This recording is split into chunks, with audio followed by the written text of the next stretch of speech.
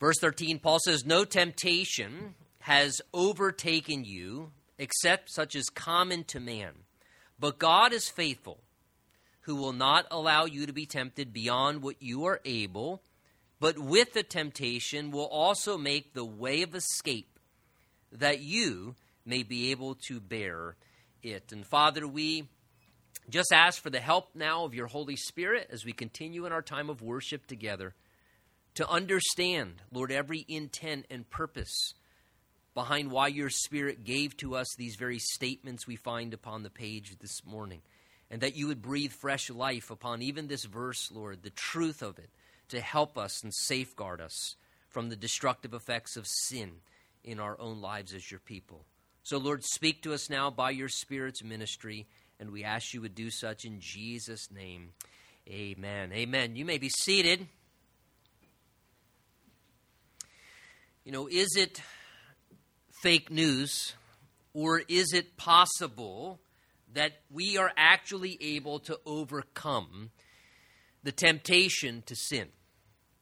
I think sometimes as God's people, and though we should know the truth, we can even begin to believe the misguiding news that it's not possible to overcome the temptation to sin. And as a result of that, I think at times we find ourselves maybe continuing to struggle or give in to areas of sin in our lives because we simply don't believe what God says about it. Remember, we have to recognize God knows all. We don't. The world doesn't. And the Bible even tells us that God not just won't lie, it says that God cannot lie. That is, he doesn't even have the capacity to lie. And God gives to us here in verse 13, as well as the entirety of the New Testament, the truth and the facts regarding this very subject, to, I believe, dispel the lie. And as we dive into this text, we find a few short statements that give us very, very important instruction about something that I think should be a pretty important topic in our lives. Now, as we look at verse 13 together, let me begin by just kind of defining a few terms. The first one being this, temptation. And temptation is basically experiencing, we might say, that strong persuasion by something that kind of awakens a desire within us to want to do something that's either unwise, unhealthy, or simply wrong. That's really kind of what temptation is. It's experiencing that pressure, that persuasion that awakens an internal desire within me, within you, to then want to do something unwise, unhealthy, or wrong. The word resist, which I think is important as well, the word resist means to succeed in withstanding attraction that makes us desire to indulge something. So the idea is, the temptation comes, resist is that ability to withstand that attraction, or we might say to withstand some pressure trying to get us to submit to its influence over us. And our verse this morning deals with resisting temptation, overcoming in that battle to avoid sin. I think Genesis chapter 4, very early in the Bible, gives a very fitting illustration of this. It's that story of Cain and Abel. And if you remember there, very early on in the creation account, right after the fall of mankind, and sin then enters into humanity in Genesis chapter 3, and we're told there that Cain, in his pride, becomes angry that he has to keep God's prescribed ways rather than having things his own way, according to his own human reason. And as Cain is struggling with this and the righteous example of his brother, remember, right before he's about to murder his brother, he's wrestling with the temptation in his anger and selfishness to carry out that temptation and to put to death his brother. And God, seeing that struggle in his heart with temptation, God intervenes to warn him, to protect him as he's facing temptation. And this is what God says to him. He says, Cain, sin lies at the door. The idea is it's knocking. It's knocking on your door, wanting you to open up. And he says, its desire is for you, but you should rule over it. Cain, sin wants to rule over you, but you need to learn how to rule over it. Well, that's really what verse 13 is talking to us about this morning. Remember the background to this section. Paul's been warning about the danger of spiritual failure. That was very evident in our first 12 verses about falling into sin in our spiritual walk. And he even made it evident to us that despite all God supplies to us, all God's blessings and the benefits that we have spiritually, that we as people are all of us still prone to sin. We all still have the same capacity to fail despite everything God's given to us to succeed. In fact, remember verse 12 as we left off, the last thing he said in caution, he said, verse 12, therefore let him who thinks he stands take heed, take guard, pay attention, lest he fall. So he warns us there to beware of being overconfident spiritually, where we're not staying on guard against the weakness of our own humanity to fail in sin like any other person on this earth can, and we kind of let our guard down or we don't pay attention to our walk, and then we end up tripping and falling spiritually. Well, verse 13 now gives to us the encouragement to show to us that though we have the capacity to sin, that we don't have to fall prey and stumble and end up making those mistakes. We don't have to be defeated by sin's power and pressure when it entices us to do what's wrong. And here he wants to encourage us regarding that. So he therefore says in verse 13, no temptation has overtaken you, he says, except such as common to all. But God is faithful. He won't allow you to be tempted beyond what you're able, but with that temptation, he says, will make the way of escape so that you, personally, may be able to bear up under it. So he begins with identifying the subject of temptation. He says there in verse 13, no temptation, he says, has come against you except such as common to all man. Now, again, I know I mentioned it earlier, but what is temptation? Well, the original word that's used there in the text can actually refer to severe testing while undergoing a difficulty. The idea is that you're undergoing a strong, severe test where you're being pushed to your limit. Or the same term is also used at times to describe, we might say, the persuasive sales pitch or the solicitation to engage in evil or to participate in wrongdoing. And it's the context of the thing that's being discussed that always determines how that word is to be used. Well, it's very evident, having just studied verses 1 through 12, the context of this section here is clearly addressing avoidance of sinful behavior among God's people. That's what verses 1 through 12 are all about. Learning from the spiritual errors, remember, of God's first congregation of people, the children of Israel, who failed in sin and suffered great consequence, pain, and loss as a result of that. So again, our term here, temptation, is describing predominantly that inward solicitation to embrace an opportunity to do what's wrong. It's the thing that we all battle with, that pressure, persuasion that invites me to act in a wrong way to satisfy some craving in my life, to fulfill some desire to do what is wrong or evil. And sometimes temptation is even the desire to satisfy a God-given desire in a God-forbidden way. Sometimes that's how temptation comes. A natural God-given desire, let's say, for example, very obvious, the sexual desire. That's a natural God-given desire intended for marriage, but the desire for such can be satisfied in a God-forbidden way. It's a natural God-given desire, but we can be tempted to satisfy in a God-forbidden way. And sometimes temptation comes that way. It tries to distort something that's right by making us do it in a way that's selfish or wrong or outside of God's design. So temptation tests our character oftentimes and the degree of our commitment to the Lord. So it's tempting us and soliciting us to do what's wrong, but it also somewhat is a test because it's testing for me to see really what degree of commitment I really do have to the Lord and wanting to honor Him rather than fulfill myself. Well, question, how does temptation present itself to us? I think the answer to that is with sudden force. And I think the text reveals that. How does temptation present itself? With sudden force. Because again, notice what he's saying in verse 13 there. He says, no temptation has, he uses the term, overtaken you. Other translations render that has laid hold of you. The idea is grabbed you or seized you.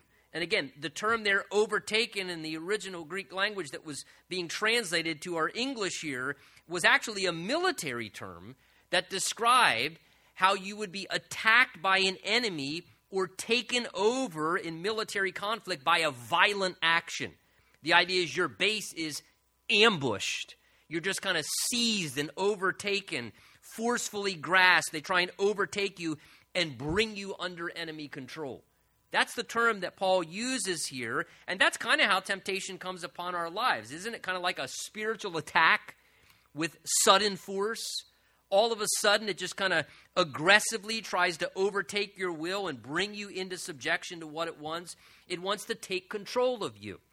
It wants to dominate me and rule over us and to get us to submit to its demands. And it comes kind of forcefully and aggressively. And it says, look, this is what I want.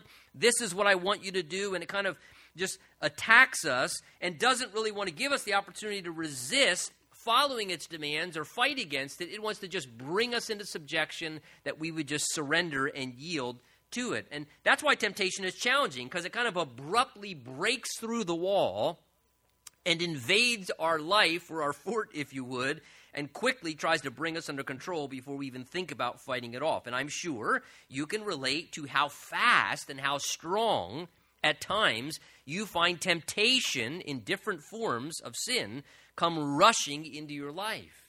And all of a sudden you find yourself battling, being pressured and persuaded to do what sin is desiring, and it kind of catches you off guard at times, right? And a lot of times it will attack you in a vulnerable time of weakness.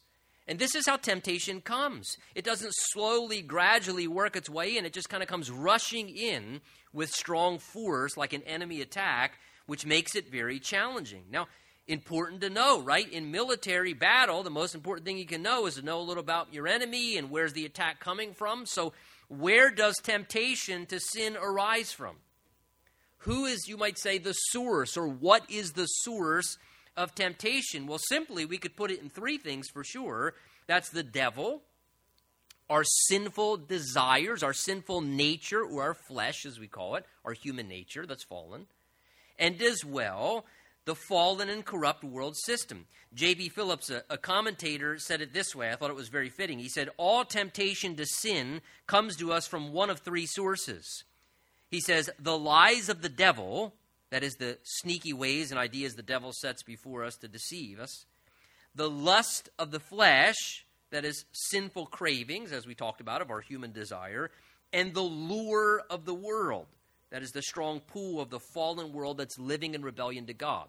So I think that's a very fitting way. The lies of the devil, the lust of the flesh, and the lure of the world. I mean, the lies of the devil, Matthew chapter 4. As well as 1 Thessalonians chapter 3, literally gives the title to the devil, the tempter. Well, that's very fitting, isn't it? The tempter. Where does temptation come from? It comes from the tempter. And there in Matthew 4, he comes to Jesus as a man, as the tempter, and he greatly tries to tempt Jesus in that great temptation to end up indulging sin. And in his spiritual attack against us, he seeks to do the exact same thing to us in our humanity. Again, all the way back from his first appearance in the Garden of Eden, Genesis chapter 3, when the devil shows up, he reveals his hand. He demonstrates his method of operation. What does the devil do as soon as he shows up in the Garden of Eden with the first set of people on the earth? He's doing what? He's seeking to try and subtly deceive mankind to disregard following God's directives and instead to selfishly fulfill their own desires. And that's exactly what he does from the beginning. He says, look, you shouldn't follow God's directives. Don't follow God's boundaries or do things God's way. Why don't you just do what you want? You know you want to do this, so just do it. Nothing's really going to happen. It won't be that bad. I mean, do you really think?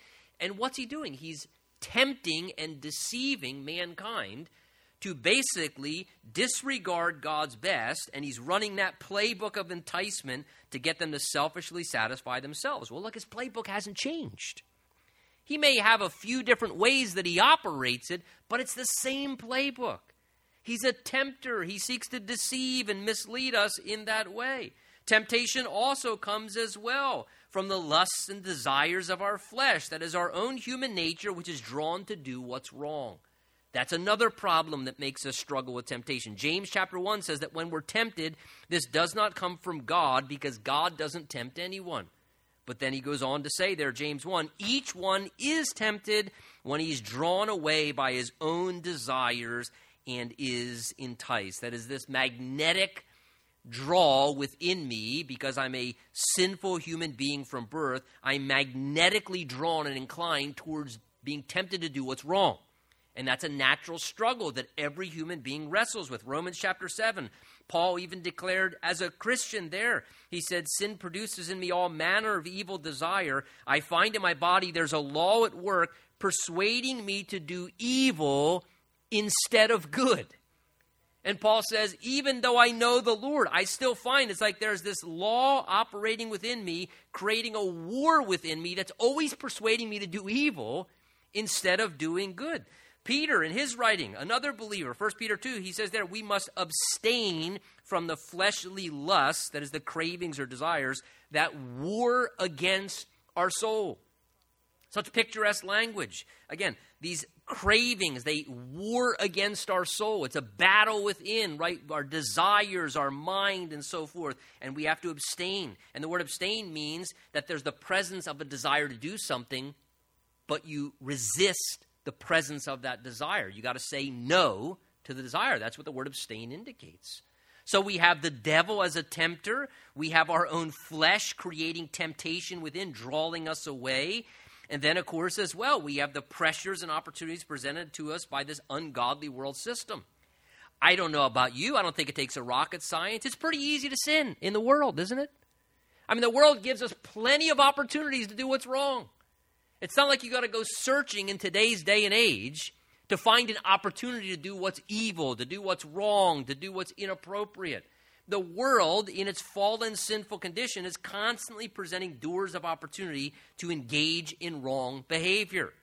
It will always be advertising doing what's wrong and inviting us to participate in what is sinful and destructive. And these three things, look, the world, with all of its lures and opportunities, and our own sinful flesh that craves what's wrong, and then the tempter, the devil, are always working in conjunction in different ways and patterns, trying to draw us in to seize us with temptation to enter into sin. Now, though temptation is a real challenge that we all face, God doesn't want us, listen, God doesn't want us to make excuses for why we indulge in temptation and enter into sin. And that is why verse 13 exists. He doesn't want us to justify our surrender to temptation. That's why he says here, no temptation has overtaken you, and then he adds in, except such is common to man. That is, what we face is common to all mankind. Now, look, the Holy Spirit found it important to tell us that when temptation ambushes me, this is something that's common to everybody. I'm not alone in this situation. I don't have the excuse to justify, it's just so hard for me. Nobody knows what this is like. God takes away that reality. One translation renders this, remember the temptations that come into your life are no different from what others experience. In other words, God wants us to know we're not alone in the battle. We are comrades on the battlefield, which guess what, church? That's why we need one another. That's why we need one another. And that's why it's not good to be isolated and alone like Eve, so the devil in your isolation comes and tempts you 10 times worse. Because in your little bubble of isolation, that's exactly what the devil will do. What did the devil do? He isolated Eve from the only other person on the earth who knew God, Adam. But again, he isolated Eve, and then he worked her, and he conquered her. And ultimately, she then ended up just stumbling her husband as well, and he got a 2-for-1 in the situation. But what did it begin with? Isolation. So we need one another as comrades. This is why it's essential that we be together as the body of Christ. This is a battle, man. We need each other as comrades on the battlefield to keep each other encouraged, marching forward and not retreating, and watching each other's blind spots so that we're not getting picked off and dying off on the battlefield because temptation is defeating us. We're all fighting the exact same battle. We're not facing some unique and unfair situation. Now, that's important to remember because lest we feel isolated in our struggle. And that's a very critical thing. As if, as I said, no one else is able to understand or no one else is able to help us in resisting the attack. No. We're all comrades in this. We're all facing the same struggle with temptation. Or lest we embrace this lying mindset that our situation is so unique and therefore it's unfairly impossible, right? And that's what the devil wants us to believe sometimes too. He wants us to somehow buy into this lying mindset that only we have to deal with the pressures to do wrong and to perversely justify. Therefore, we're kind of almost entitled to do what's wrong in this situation or that situation or this situation. We're almost kind of entitled because no one else really knows it as hard as I do. My situation's unique. My temptation and struggle, so it's almost like I deserve a special exception because it's just so hard for me. And God says, no.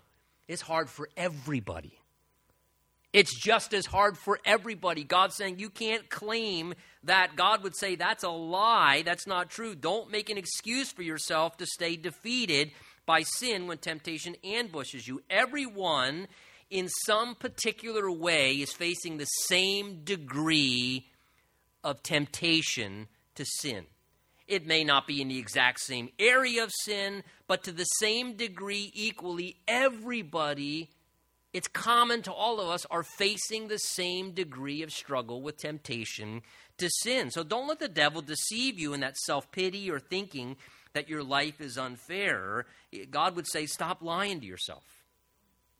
Don't make an excuse that you're entitled to continue to remain defeated by sin, and start embracing the support of fellow believers to help you overcome in the battle, because many other men and women have fought and are fighting the same battle that you are. And look, if that were not enough, what's more encouraging to know is Jesus himself understands temptation as a human being, because when Jesus came in his earthly body and lived among us as a man for a time, he allowed himself to experience temptation to sin. And he overcame it perfectly and therefore wants to help us in the same way. Hebrews 4 says, we do not have a high priest who cannot sympathize with our weaknesses, but was in all points tempted as we are, yet without sin. Therefore, let us come boldly to the throne of grace that we may obtain mercy and find grace to help in time of need. Hebrews 2 says the exact same. And as much as Jesus, it says, the children have partaken of flesh and blood, he himself shared in the same, that is a human body. It then goes on to say, for he, Jesus, indeed does not give aid to angels, but to the seed of Abraham, that is, to people. Therefore, in all things he had to be made like his brethren, that he might be a merciful and faithful high priest in things pertaining to God, to make propitiation for the sins of the people. For in that he himself has suffered being tempted, he is able to aid those who are being tempted. So see, at the end of the day, it is not even biblically accurate to say no one understands my struggle with temptation. Because even if no other human being did understand, there is one who lived as a human being who does understand, and that's Jesus. He wasn't tempted in all points just as we are, but yet he overcame victoriously. Look, now that's tremendously encouraging, because guess what that means? When you're facing that temptation, when I'm struggling with that temptation, the Lord can say to me, I know exactly what you're experiencing, and I never gave into it. So I can help you, and I can show you how to have victory over that, because I already figured it out. I can show you how to overcome that because I overcame it every time it was a temptation in my earthly existence as well. And that's tremendously encouraging. Important to have a proper perspective on sin, right? That removes our excuses, but it's also wonderful to have the assurance of victory when it comes to battling temptation to sin. And that's why he says, look, no excuses, but he says, here's the good news, that when you are overcome with temptation, look what he says, verse 13. He says, but God is faithful. The idea is God's dependable. God's reliable. He's committed to us, particularly to help in such times. He is faithful to stand together with us in the battle of temptation and supply to us supernatural power to overcome. And our ability to overcome temptation is indeed extremely limited in our human strength, right? Jesus said the spirit's willing, but the flesh is weak.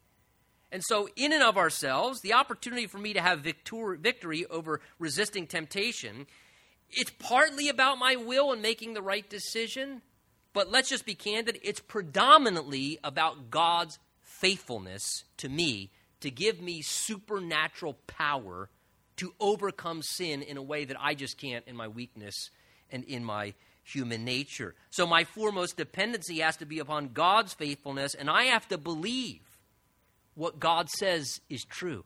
I have to believe, God, this is very challenging, but I believe the truth of your word more than I do my own feelings, more than I do my own thoughts or reasoning. God, I believe that you are stronger than any temptation. God, I believe that you are faithful to handle whatever I'm facing and supply me the power to be able to overcome it in victory. And God, I believe that your way is better than my way. So I'm going to take heed to your word and not my own human reasoning. And I'm going to live according to your way. And I am going to seek you and believe and receive from you by faith your power to overcome sin, because you said that you would be faithful to me. 1 Peter 1 says that we are kept, how? By the power of God through faith. Kept by God's power.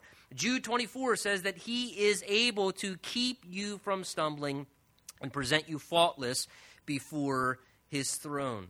Again, I would encourage, if you are not familiar with Romans chapter 6, 7, and 8, that you greatly acquaint yourself with those three chapters, because they are doctrinal explanation in a very detailed way how sin does not have to have dominion over us. But because of what Christ has done, though it is a battle, that we can walk in victory and we can conquer rather than having sin control our lives, that we now have that opportunity through the power of Christ working in our lives. So God is faithful in other ways as well, because he says in verse 13 going on, God who is faithful will not allow you and I to be tempted, look, beyond what we are able.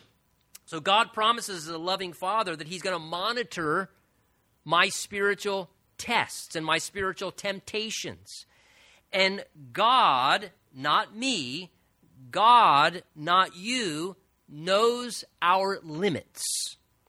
He knows what our limits are. He knows what we're truly able to handle and what we truly should be able to handle through him. And he faithfully makes sure that we're not pushed beyond that limit. And how encouraging to know that an all-wise and an all-loving father says, look, I'm not detached here. I'm fully aware of what you're experiencing. And I know exactly what your limits are. And he assures us he'll be faithful to be engaged so that the pressure does not overcome what we are personally able to bear up under with God's strength. So that poses the question, well then why sometimes do I feel like I'm just not able to handle this? Well, the only answer I can give to that, because God is true and let every man be a liar, is when I feel like it's more than we're able to handle, sometimes that means I just must need more of God. That's the only answer. When it feels like I'm not able, what I really need is a deeper experience with God and God's power to strengthen me, because God is faithful and says that with him, he will never let us be overcome. But more than that, how else is God faithful? To guide us in temptation. Because he says with the temptation, he also makes the way of escape that you may be able to bear it. So again, that word way of escape there, that phrase, is in the language literally means a pathway to safely escape when you're under enemy attack. So the term, what was being used there to describe, was how a leader in the midst of battle, when an enemy was attacking, how a leader would wisely and quickly guide a route of escape so that the people could elude harm that were under his leadership. And he says, this is what God does. God's reliable to always provide a way out, a way of escape before we enter into the doorway of sin. God shows us the exit ramp off the highway of temptation before we drive right into the brick wall of sin. God always makes that available to us. Somehow, God always gives clear warning when the attack is happening and indicates with the blinker light, danger here, harm here. I'm warning you here. This is temptation. This is not good. If you stay on this path, it's not going to be good. And God is always faithful to warn us. But not only that, at some point in the experience, he always opens up and shows an escape route that we can take before we indulge sin. He always does. The Word of God says that. And if I were to be honest and you were to be honest, when we look back in our lives, even at times when we don't take the way of escape and we fail and we enter into sin, we can always go, yeah, I did see that. That was there. There was that opportunity to escape and to get off the exit ramp, which means what? That I'm responsible, you're responsible to make the choice to take the escape route. See, always remember this.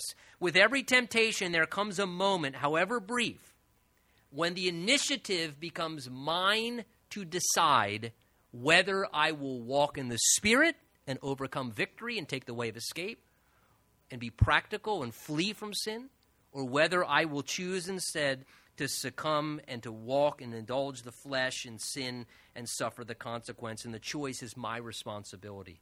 And God says, look, I'm doing this because I want you to bear up under this stuff. I want you to experience victory and not defeat. How wonderful to know that God wants us to be able to understand the truth that though we will be tempted, that we can overcome with his help. That sin doesn't have to have dominion over you. Hey, let me encourage you. Memorize this verse, know this verse, and use it in your spiritual arsenal as truth in the midst of spiritual warfare to overcome when temptation comes into your life. Let's